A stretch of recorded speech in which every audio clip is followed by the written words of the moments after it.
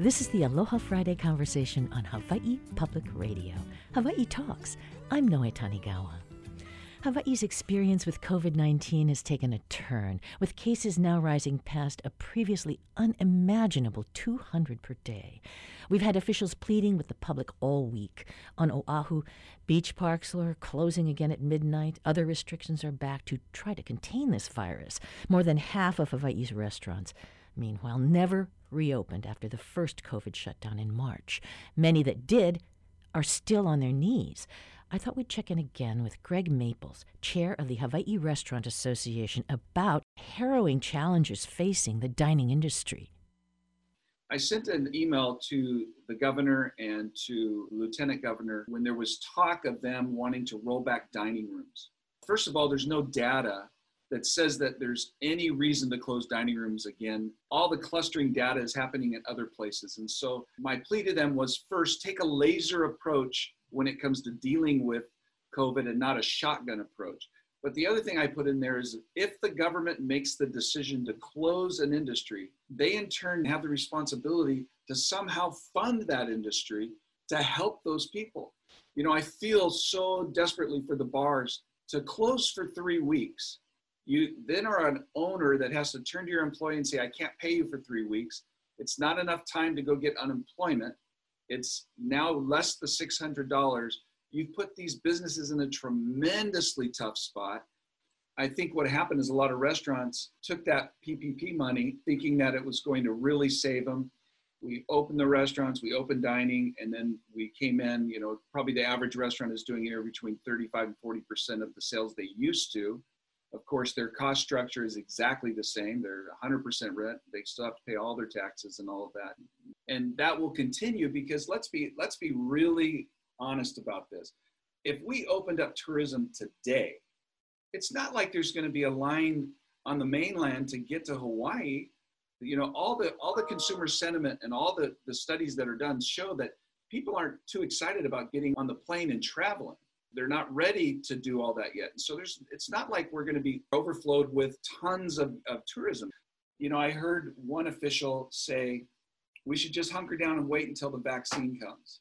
You know, that is really telling, because anybody who has a full-time job that's still getting 100% of their pay, absolutely, that's a great idea.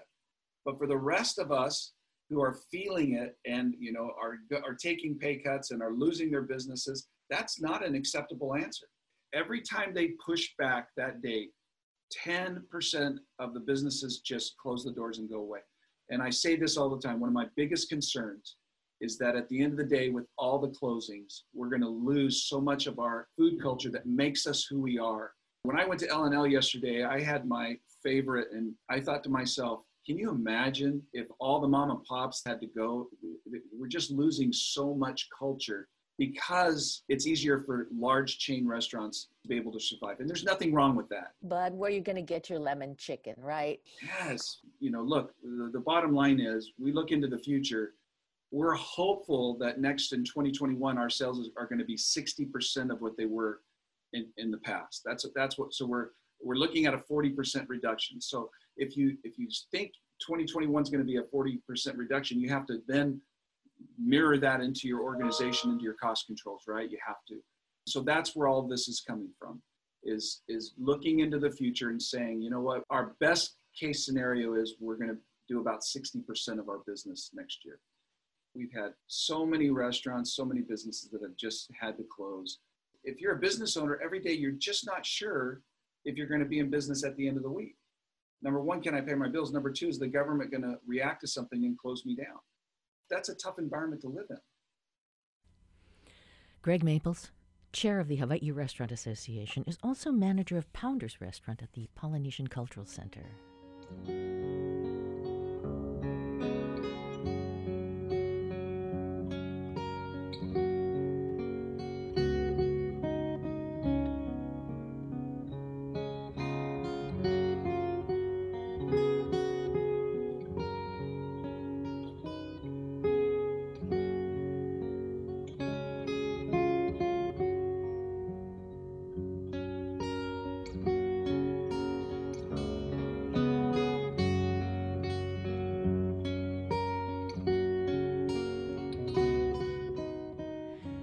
Sheer survival is paramount in the restaurant business today, and probably will be for years to come. As customers, diners, we have to ask, what kind of eating out is going to be left?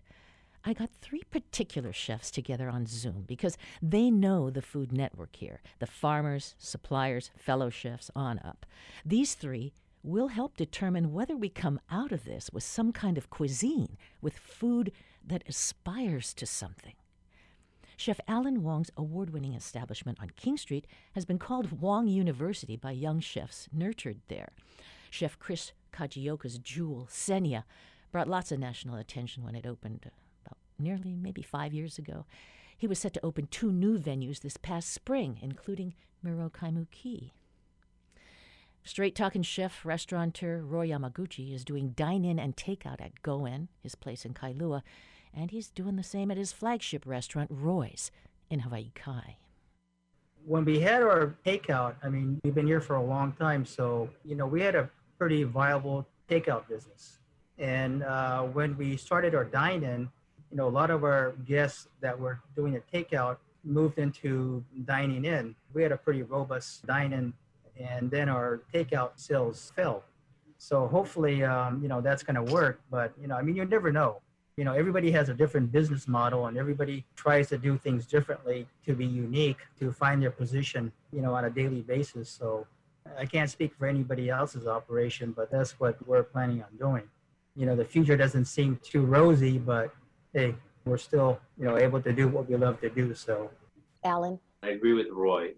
We do both takeout and dine-in. And as soon as the cases became triple digits, we noticed that people were canceling their reservations for dine-in, and they were still coming to pick up takeout. So we try to provide things that they would be eating at home, whether it's a meal that's prepared and boxed up, or that they could heat up, like maybe a quart of beef stew or something, poi stew or something like that. So we've been doing that kind of thing, as well as selling some farmers' produce, things from whole farms, Peterson eggs, whatever we can get that the customers want. So we've been doing that. And those are some of the ideas that have come out in that Brookings Institution suggestion box, for example, expanding to groceries. I think the support for the local farmers and producers has been great. And what people don't talk about often is that the food supply will change as the restaurants change, meaning restaurants buy what the farmers grow.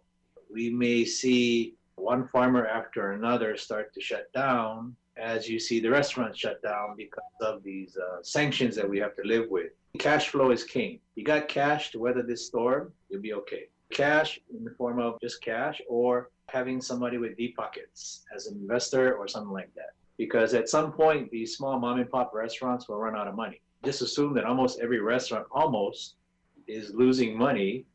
And so you're trying to stop the bleeding from being as much as it could be. And everything like another shutdown, I think will hurt the restaurant industry a little bit more. And you'll see a lot more closing. It also coincides with this unemployment running out, the $600. It also coincides with, rents being coming up and mortgages coming up. And that perfect storm is about to happen economically. Chris? I guess we're kind of in survival mode. We're thinking definitely more out of the box about things that we can do. Like Roy and Alan said, just getting cash flow, getting revenue. We still have managers who are on with us. We're still taking care of medical for people. We also have cooler full of food. I shut down Miro last week because of the rising cases. We were fortunate to be very busy the first 2 months, but that also comes with we're a lot more exposed than most people because we have a lot of people coming in. So I didn't feel comfortable. Neither did a few of my prep cooks who live with their grandparents. So that was a pretty easy decision. But is it going to be harder to rebound this time? I think it is. We basically were trying to open in March, and then we officially opened in June. So we tried to save as much cash as possible because it looked like it was trending this way. And thankfully, we were able to save some money. But I've never done takeout before, but you kind of have to do it and hope that people support you. The uncertainty of everything is what's really stressful, I think. Roy, are you talking with your landlord? What are those kind of negotiations like? You have to understand that, everybody's in the same boat. The landlords have, banks that they deal with. They have lenders they deal with, private equities maybe that they deal with. Everybody has to, I guess, agree on a plan to make sure that, everyone survives, meaning that I want to make sure that I take care of the landlord as much as I can take care of them.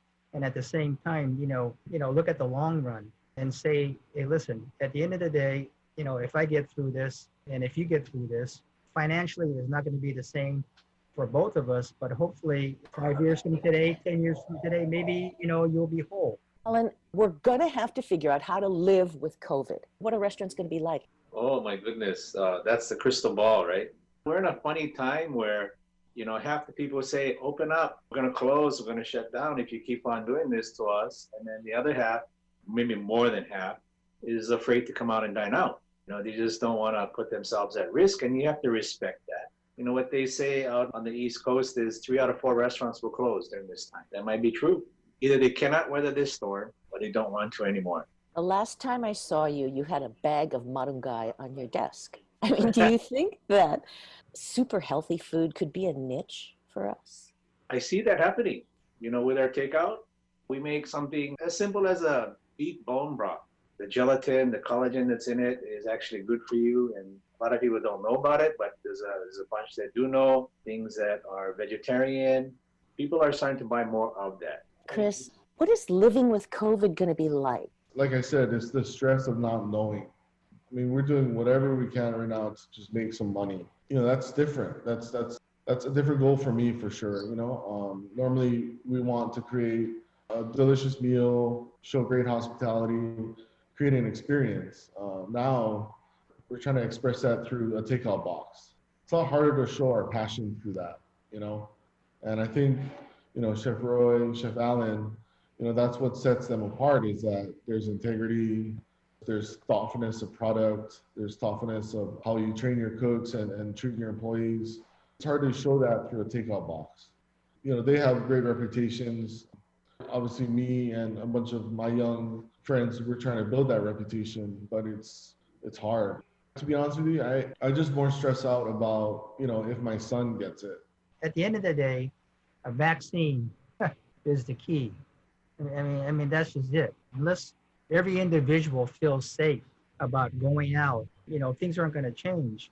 Alan, you were talking about the ripple effect of farmers. I think as a whole, the entire planet has done a really, really good job of elevating the food supply, the quality of the ingredients. If I'm going to predict, I think some of that will disappear. I think the big winners will be the big box people and the people that have chain restaurants and a lot of money behind them. And so fast foods will win. All of these cheaper foods, these ingredients will be more in demand because as people have a hard time paying for their rent, their mortgage, and their bills, well, they have no choice. They're going to have to look for cheaper ingredients to buy at the store to cook at home. So I predict that's going to happen. The best thing you can do is, if you can, support your local farmer. Buy their stuff, as hard as it might be, because it might be more expensive than the imported stuff. Okay, any other words of advice? Here's one that people don't talk about. For restaurants that are struggling especially, ask the what if questions. What if this happens? What am I going to do? What if this happens? What am I going to do? And I'm going to bring up the big B word, bankruptcy.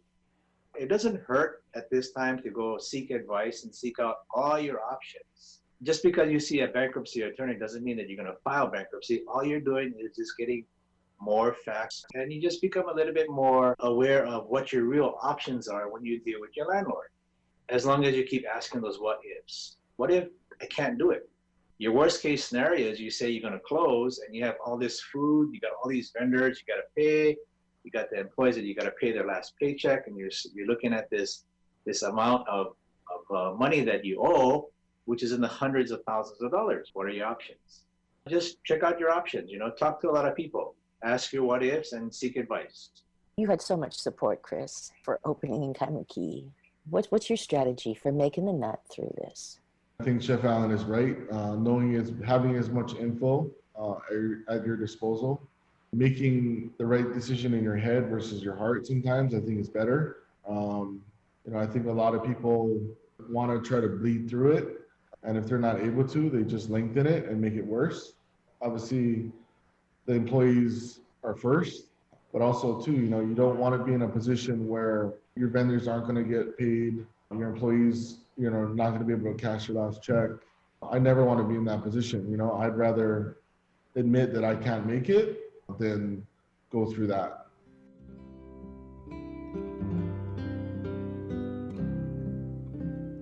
Chef Chris Kajioka says his landlords and investors are sticking with him so far. Senia is doing curbside pickup. Check Instagram for the latest on Miro Kaimuki.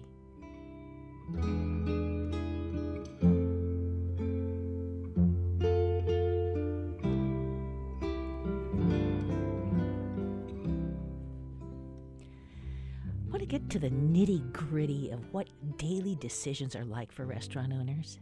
Chef Beverly Gannon's one of the original Hawaii regional cuisine chefs. She owns and operates Hali'i Maile General Store and Gannon's, both on Maui.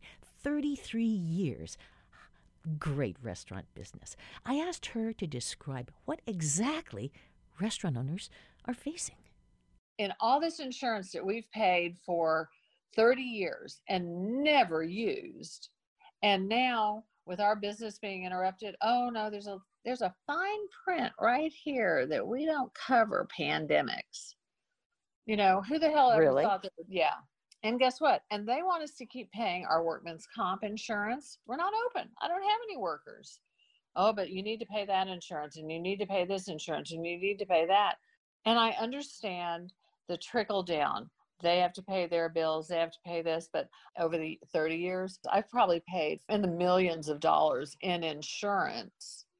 There is no help. There is no help out there. I've paid rent at Hali'i Maile General Store for 33 years, on time, 33 years. And my landlords are asking me how I can pay my rent while I'm closed. After 33 years, I ask if I could just, from the day I close to the day I reopen, forgive my rent. It gives me a huge possibility of reopening. They don't get it. Oh man, I employ at Hali'i Maile, that's 60 people who I employ there, 60 or 70. We had a fire. This is funny. It's not really funny, but there was a big fire on Maui, and it was just below the general store. And I looked at my husband and I said, you know what? I wish the wind would change direction, because if my restaurant burned down, they would have to pay me business interruption insurance. What was business like before? So business pre-COVID was absolutely stunning. We would all talk and go, oh my God, this is so good. It's so busy. We can't find any help. Everybody's working double time, because you'd put an ad in the paper and nobody would answer. Our unemployment on this island was like 2%. 18, 19, and those first couple of months of 20, we were kind of back at it. It took my business close to 9 years to get back from the last recession. So March 18th at 7:00, we closed our doors, and, we haven't been open since, except for a few weeks ago, we decided to start doing little meal kits. What is your income gone from what to what? On the good months, the restaurants, it could be anywhere from $200,000 a month to $350,000 a month. June, I did $4,000 in business. So I've had no income. And like today, I just had a waiter. He worked for me 19 years. He just stopped by and said he's moving back to the mainland.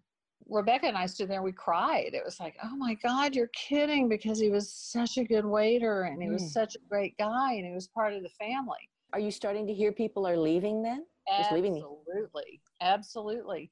Mm-hmm. We're different than Oahu, because you've got a population there, right? When those hotels aren't open and all our winter birds aren't here, we have 150,000 people on this island. Us in the restaurant business, I don't know if you've heard, we formed this Maui Restaurant Hui, mainly so we could cry on each other's shoulders and try and get it out to people that in our business, people think you're making money hand over fist. You're really not. 95 cents of every dollar we make goes out the door. So restaurants if they're lucky, can net 5%. People don't realize the margins are so slim. Nobody does. They really don't. And then tack on that, we're policemen now. If somebody shows up at the door and they refuse to put on a mask, we have to turn them away. And then they're pissed. And then they'll never come back to our restaurant when we open up again. You know what, Bev? The Brookings Institution came up with these recommendations to try to help the restaurant industry. I wonder if I could just run some of them by you and you tell me how viable they might be. Okay, they say that restaurants are going to have to develop takeout and delivery. And they recognize that a lot of restaurants, delivery, great, but it's so expensive. Some of these apps do some type I'm of not delivery. a takeout restaurant. That's not what I do. I'm not going to compromise my food, and neither are most of the other finer restaurants on Maui. You put food in a box and deliver it. I've done it. I stopped doing it. I stopped doing takeout because you know what? People then called and said, well, our fish was overcooked and this wasn't right. That's not what I'm in the business. I'm in the business of serving you food, beautifully put on a plate, putting it in front of you, and you paying me for that. Another one of the Brookings ideas was restaurants maybe could like expand what they do, like go into a little grocery type of retail. And a restaurant is a specific kind of business. Catering with food is a specific kind of business. Packaging of food and going into a retail store is a completely different business. Packaging stuff and putting it in the stores, you can't make any money doing that. We make our money on our bars. My bar at Miley General Store is full almost every night with people coming and sitting and having dinner and talking to the bartender. We are an entertainment business. We are what you do on special occasions, on graduations, on, I go out all the time, and part of the experience of that dining experience is your interaction with everybody. We've been out a few times and some of the places are doing a great job with the tables apart, but I look at it and I go, oh my God, this restaurant can only seat 30 people at a time, and I know what it costs them to keep those doors open. But I thought, if I open up, I'm going to take some of their business away. We're talking to a lot of people, and nobody really has come up with, even the bigger chefs, the Danny Myers, the Let Us Entertain You group, nobody's figured it out. The rules that are going to be put on us are going to make this one of the most difficult businesses to be in. We want to do things right, but I have to tell you, the rules for us change almost daily. And all we want to do is get back to work and bring back our entertainment world of dining. When you have to wear a mask when you walk through the restaurant, what happens if, like at Hilton Miley, I can have 10 tables of people that know each other? They can't go up to each other and say hello and give them a hug, or it's crazy. I know how that dining room is.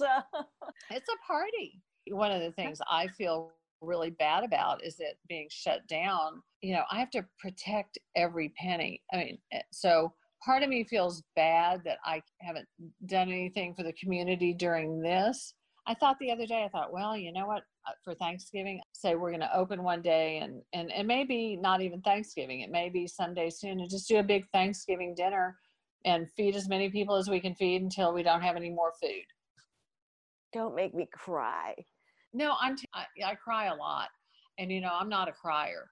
I had a day 3 days ago where I just kind of sat down and my eyes were welling up with tears. And I go, I can't let this beat me, but I don't know what to do. And none of us do. How's this going to make sense for you? I've gone in circles on how to reopen, when to reopen, what to do. And really what I figured is as soon as the hotel's open is waiting 30 days to make sure that we don't get spikes. I can't do it until I figure it out and know that it's going to be successful. And none of us do. How's this going to make sense for you? I've gone in circles on how to reopen, when to reopen, what to do. And really what I figured is as soon as the hotel's open is waiting 30 days to make sure that we don't get spikes. I can't do it until I figure it out and know that it's going to be successful. Chef Bev Gannon of Maui. Ever heard of art de vivre, the art of living? Bev was getting at how much restaurants are a part of that art. We're listening to Keola Beamer, known today as a slack key master. Selections we're featuring today are from his first album, The Real Old Style, released in 1972. It's a landmark because of the way this Hawaiian brought two worlds so closely together, melding sounds of Hawaii with American folk music that was so popular at that time. It's clear, it's direct, and so much a part of the Hawaiian Renaissance. Hope you'll enjoy Keola Beamer knitting the show together today.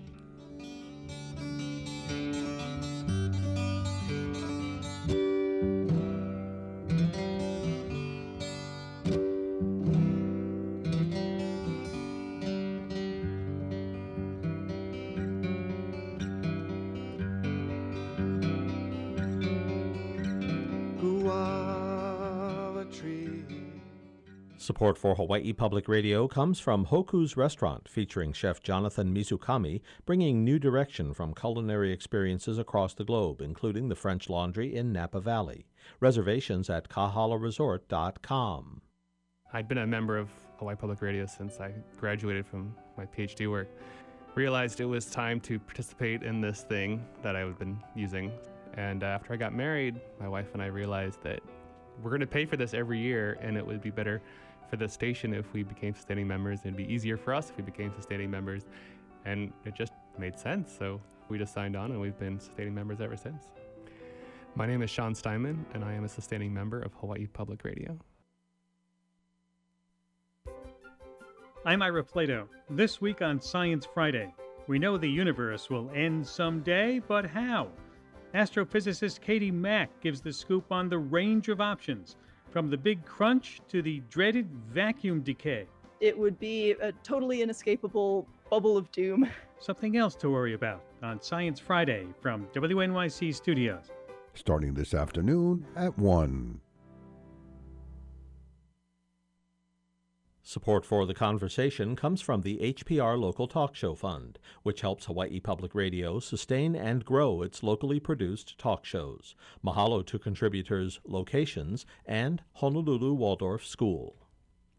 Now, it's a great privilege to offer a visit to a corner of busy Oahu you've probably whizzed by and never noticed. We get to do this thanks to the great folks at ALEA Bridge, one of the few homeless service providers in Central Oahu. You'll meet Executive Director Nikki Winter and outreach providers Makanani Rivera and first, Cora Rada. We pulled off of Kamehameha Highway at Karsten Thought Bridge just outside Wahiawa, and I asked Cora Rada, Youth Outreach Case Manager, what her work is like every day. Yeah, so we go from encampment to encampment. We constantly are checking in at least once a week with these guys. We're pretty much mobile due to COVID. It's us checking in with them. What do they mainly need? Food, hygiene. Most of them we're working with already. We're working on getting their documents. Every little step, just getting a birth certificate. That's a little step maybe to us because we take it for granted, but these people don't have that. So that gives them a little bit of a sense of accomplishment. You build that, and it should. And that's what we try and work for because it builds them up. Let's try and get you doc ready. Let's get you SNAP. Let's get you medical coverage. They start to see that there's somebody. I mean, we could see people moving among the tents ahead. Thin man in his 30s is emerging from the path with his bicycle. Just disappears right across the bridge. Outreach Case Manager Makanani Rivera started up a wide red dirt pathway through what looks like sugarcane grass and kiawe trees. In nice areas. Is there any services that we can help you with? No? Yeah. So they have, I don't know if you want to go all the way back, but they have unsheltered all the way down by the water. It's an encampment. It's pretty big. I don't think there's too many people home though. You know what? Tell me what people do during the day. They hustle, they panhandle, they recycle. So what do you mean by hustle? Well, I guess if they have things that they want to sell, then they'll sell it. I'm not exactly sure what they do. I know that they recycle though. They hold signs at the street or on the corners by the traffic light, and people give them money as they're driving by. She said they're working, so maybe there's some that work under the table. Are people kind of organized like a community here? Kind of. It was actually a family. So Audrey's dad built this, but he passed away. He used to be in carpentry and he had a nice setup and everything, but since he passed, I believe, early last year, if I'm not mistaken, or the year before, I guess other people just moved in. I'm not exactly sure who lives out here anymore. There are shanty-style lean-tos and ad hoc shelters of boards and tarps on the hillside here. A person could draw back their tarp, look across the valley at Karsten Thought Bridge with Kaukunahui Stream below. Oh yeah, see, they took down a lot because he had a bathroom and everything set up over here. Hi, good morning, ALEA Bridge. Is anybody home? The weathered bathroom door's got a brush painting with calligraphy on it. And stairs appear that lead down to the stream bed. A cat is scratching near a gangly bicycle. There's an old motorcycle over there, a shopping cart, plastic utility tubs. Large areas are wrapped by tarps propped on lumber and sticks. One of the residents said there are about 30 people living back here. The numbers fluctuated over maybe 13 years, but it could be longer. Pretty independent for the most part. They manage on their own. They don't want to go into shelter. They don't want it. They're comfortable with where they are. We offer it. If they want to go into housing, we'll try to get them there, but the housing piece, we got to do disability verification. It depends on how bad their disabilities are. Cute. A black and white cat's rubbing our legs here. I asked Nikki Winter, executive director of ALEA Bridge, how would you describe this settlement?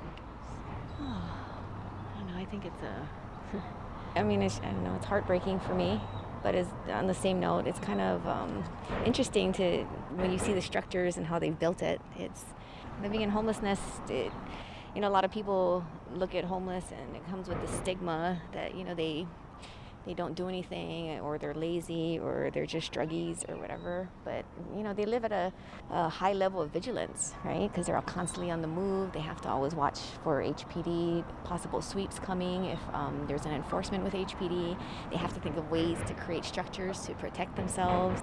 It's heartbreaking, but on the same note, it's kind of like inspiring for me to see that, our homeless community can sustain and live. And I think we should do more, though. I think we should definitely do more. Nikki says there are about 70 unsheltered in Wahiawa town, mostly singles and couples. ALEA Bridge pretty much knows them all, and they haven't seen a big jump in numbers yet. Yeah, this community is really a special place. And the homeless community here in like Wahiawa and North Shore in Middle Line that we work with is very different from the homeless that you'll find in like Chinatown. Oh, sure. Yeah. Our homeless community, like in the North Shore areas and this area, we find that they're very much attached and drawn to the land. A lot of things we hear from our North Shore clients is that, all we want to do is just like work the land. Eventually, that's where we want to go, create agricultural programs like that where you guys can work the land and harvest what you grow and be able to go to the farmers markets and sell it. But we don't have the capacity to do stuff like that. We don't have land and things like that. I had no idea that might be an objective. Eventually, that's what we'd like to do. If we can find some community partners that, just have ag land, if we could find a way to partner and work together, they can get a sense of pride because they're working the land, they're making a living for themselves. And they said, we're happy to work the land, we'll harvest, we'll go to the farmers market and to become productive members of society and help do our part. Eventually, that's the program that we'd like to see come into play. Oh yes, Nikki Winter, ALEA Bridge, planning for the vulnerable in Central Oahu.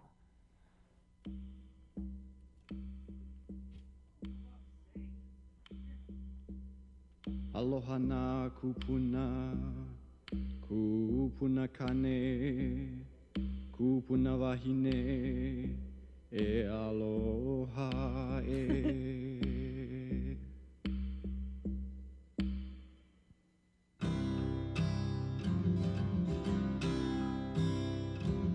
My grandfather, he's a kindly man.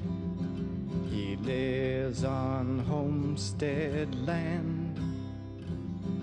And sometimes he'd sing me the songs he wrote when he was still a young man. And and he'd play in the real old style.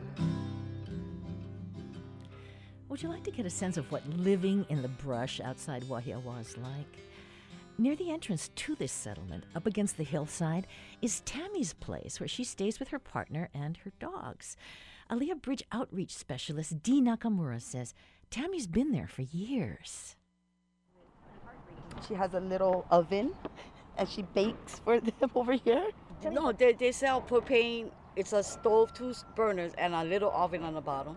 So you kind of like cut your recipes in half and bake it twice. Yeah, What just have like you oven. made? What have you made? Like chocolate chip cookies, banana bread. And tell her about your toilet, how you guys built it.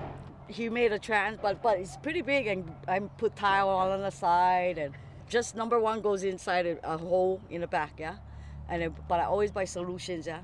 But if you go to the cleaning store, there's a thing for the smell of pee, but I never bought that expensive, so you can buy that for me, girl. And then we just do number 2 somewhere else. Oh, yeah, like where? Where can you do number 2? My son lives up the road. Oh, okay. Or they go to the park, Kaala Park or Whitmore Yeah. Park. Yeah, that's And why then we burn our rubbish right there. It's so self-sufficient. And we get shower, we shower. Where do you shower? In the bathroom, it's big. It's big. It's like bigger than a regular bathroom. Where's the bathroom? On this end. The cover on this end. Yeah. You see this end of it? Yeah. Right here? This Got wall. door. So basically, you know the bag you put water in and... Oh, but I boil my water. I just boil it and do it like my grandparents, 1 scoop at a time. You survive out here. Yeah, she's one of the main survivors. Right. And then so she cooks for everybody. She goes, I can't just Well, cook I food," never 'cause she cook can just for me and him. I cook for all the little young boys that come, like, and I know they're hungry. And they can eat like crazy. Yeah. And have chocolate chip But they get manners. They really have manners. They always, thank you, I appreciate it. You know, not like some older people. They do not have manners at all. And I make them do chores, like my sink. I got a sink for the kitchen, but my water goes into a bucket. So I got this guy. He comes every day, empty my water for me, and yeah. You get a little system going. Yeah, I do. And when I go buy like food like that, we get the wagon. But I never ever push it. I'm not gonna be caught pushing it. Wash clothes, we use the wagon, and I make other people do shit and stuff. But I pay them. Like a soda or whatever. Yeah. Or their clothes get to be washed or something. Oh, I love Tammy, you. thank you so much for telling us how it works. Really, this homeless people is not bad at all. You know. Yeah. People, a lot of people out there look at them like, ugh, you know, but actually, they just don't have a house. But then for me, I You used know? to be out here with them. That's how come I'm so close with them. Oh, she never was out there with us, but she chose to be the one brought us food and take us doctor to whatever. She did that. This one. In North Shore, yes, she did. Yeah. At times she would, come on, let's go to the house right now. She boss you around the shit I need, you know, take a regular shower and eat a regular meal. Yep, that's her. Or she'd be the one dropping us, I'm the you know, mama women's hen. things and stuff like Yeah. that. She was that person. This one. All of it. She never ever changed. As beautiful as she is, never ever changed. And Always that's- like this. That's why I think so. I work for a great. This is my calling. A lot of people, ALEA Bridge is my they're very calling. scared of her, yeah? A lot of people are not sure. If you mess with her, yeah, but if not, they hate me. They're jealous because we're like this, yeah? Yeah, she can get her way with Yeah, me. but she's good people, good people. You guys lucky to have her on the team. For real. See, at least she's making a living Yeah, by all that but stuff she she did don't before. yeah, she don't condemn no one. Yeah, she knows how I to don't talk to judge them. nobody. Different kind of people. She got that. Yeah. Because they raise a lot of, like her nine mom raised a lot of boyfriends' kids. Yeah. And then now disrespectful, yeah? Yeah. No, but I don't Who's believe. this? This is Hapa. Hi. How are you? It's really polite too. Yeah. Like, you know, when I tell them to go get gas for the generator and stuff, I try to give them money, right? And Yeah. No, sis. Auntie, no, I'm good. You know. Give my card out to everybody. I will. So I can Okay. Because I know they'll trust me. All right. I love you. Yeah, they trust you. Yeah, I love you, babe. Thanks, Tammy. Thank you. It's funny, yeah. She is so cool. Yeah, so out here it's like a lot of trust. Yeah, you gotta gain people's trust. So it's kind of good because I've had that with them already, the connection with them. What, family connection? No, I used to be homeless for 6 years. Where? I had a house in North Shore. I took care of everybody on North Shore. Everybody could come to the house, and then I ended up homeless. I lost everything. And then I was homeless for 6 years, and I just got back on my feet again. ALEA Bridge helped me. But I was out on the streets in Whitmore and in down North Shore for 6 years, homeless. So I had everything. I lost everything, and I'm building myself up again now. But I've always taken care of the homeless. Like when they didn't have a place to shower and stuff, I'd bring them to my house when I did have a house. Then I ended up on the streets with them, so. And now I'm back. T, you know, a lot of people, so many people are scared right now that they're going to lose their homes. So tell me how it feels and how it happens. For me, it was, we used to raise chickens. Yeah, me and my ex-boyfriend, and something had happened where we couldn't get the chickens, we couldn't make our rents. That was our income. I was relying on him so much. We lost everything. I ended up on the street. Wait, how did that happen? Tell me about the day you moved out. Oh, it was crazy. I was in tears because it was like we built 6 years we were at this house. And then just to lose it within a month, the sheriffs came and I begged them for like 3 more days. But they were really hard on us that we had to get out. We had to leave our dogs back because we had nowhere to take them. And then we just ended up on the streets. You were in a car, or you? No, I was on the street. So with what? A backpack, and then I just would go to friends' houses. And then it just became 6 years into it. You learn to live like this. You're smart because you're one step ahead of everybody. You know, when you're homeless, it's like you gotta have a plan every day. It's an everyday plan. You don't wake up just being, okay, I'm gonna go to work. You gotta survive. It's a survival plan. So every day it's a survival plan when you're homeless. And you're always one step ahead of everybody. Really? Mm-hmm. Because you gotta know, we're always prepared for the worst. Homeless is always prepared for the worst. Because you're at your worst. You know what I mean? So you just gotta prepare to survive the worst. Yeah. Yeah. But I really don't know how to take that. Yeah. So like, okay, I'm gonna, like, for the hurricane. When I was homeless, I would have not went to a shelter. I understood when they didn't want to go because why are we going to go? You know what I mean? Because we know how to survive out here. So I started checking all the bathrooms. And like down on the North Shore, I checked all the bathrooms to see if they're going to stay open. Because that way I could feel like, okay, they could run in a bathroom if they needed to stay somewhere. You know, I was just thinking how I would think. Because that's how they're thinking. So I was trying to make sure all the bathrooms would stay open. They were closing the bathrooms. The bunkers were welded. I'm like, you guys, there's no way of surviving this one. So sirens went off and we stayed out till 12:30 trying to just get people to shelters. I didn't want to give up. It didn't work, but it's okay. They're survivors. Oh. But yeah, bathrooms was number one safety for them. If anything, it would have been the bathrooms for them to be safe in. If it did hit and they didn't have a shelter, the bathrooms would have been the safest place for them. Public bathroom. Tell me the struggle with the bathrooms. Oh, the bathrooms. Oh, the bathrooms. Hey, thanks so much. Dee Nakamura will tell you the story of the bathrooms soon. A story of adventure, need, citizen action, and constant struggle.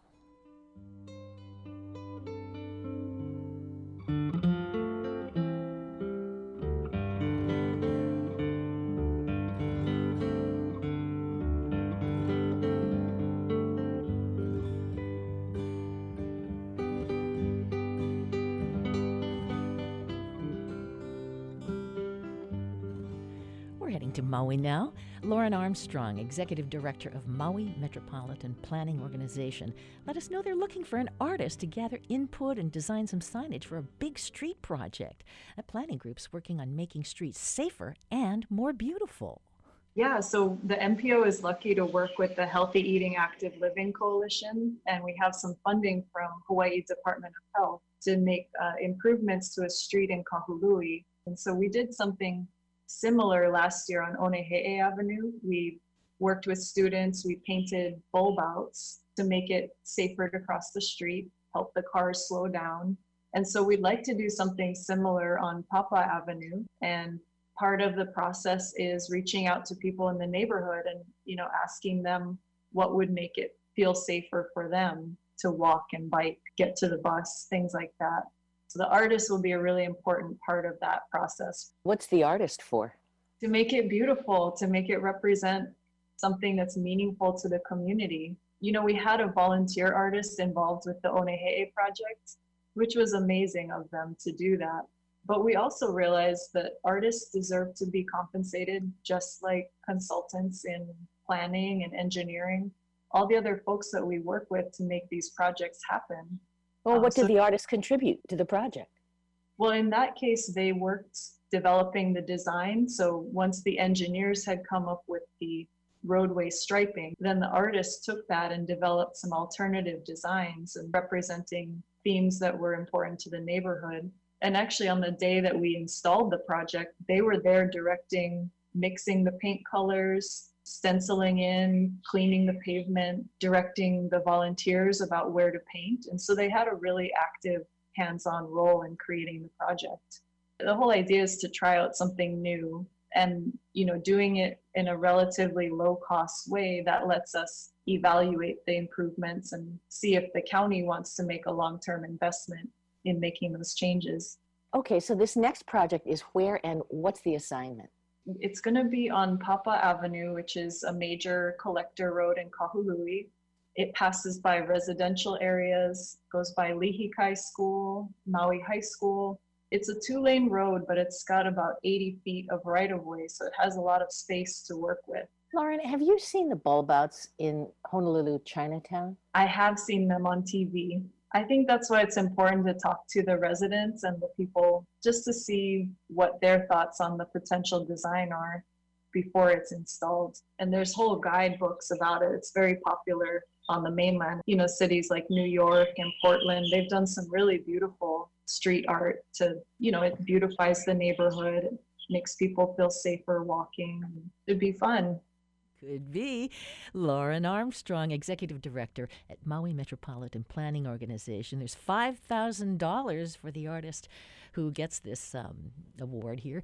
Applications are due to Lauren at mauimpo.org by Friday, August 21st.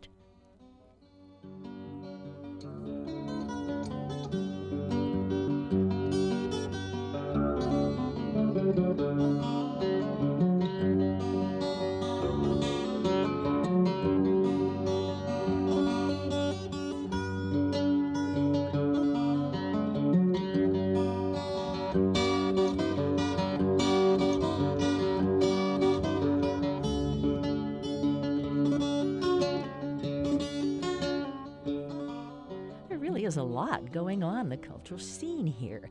There's another deadline extended, but not forever here. Join the Hawaii Arts Alliance Creative Network. It's free. Creatives, the Alliance wants to know your needs. They can find resources and professional development, but first, they need to know you're there. We will post a link to the Creative Network form with this program. And the first ever Hawaii International Film Festival, HIF at Home Summerfest, is streaming right now. Maybe this is the weekend you'll actually get engaged in a film. Shiro Tokiwa's First Supper is in the lineup here. Ramona Diaz's 1,000 Cuts documents the Duterte regime in the Philippines. 11 particularly strong selections, a feature on Ai Weiwei as well. Check the HIF website, and we'll post a link with this story. Now, who runs Hawaii? The old 808. You do. That's the point of a huge mural that popped up on King Street a few weeks ago. It's gone now, but You Run 808 was the message from nonprofit Everyone Hawaii, which teamed up with Powwow Hawaii to accomplish that mural. The goal? To spur millennials and next-gen voters into action. Hawaii's primary election day is tomorrow. If you have not mailed in your ballot, check online for ballot drop boxes. Your ballot has got to be in by 7 p.m. tomorrow, and we have key races on the line.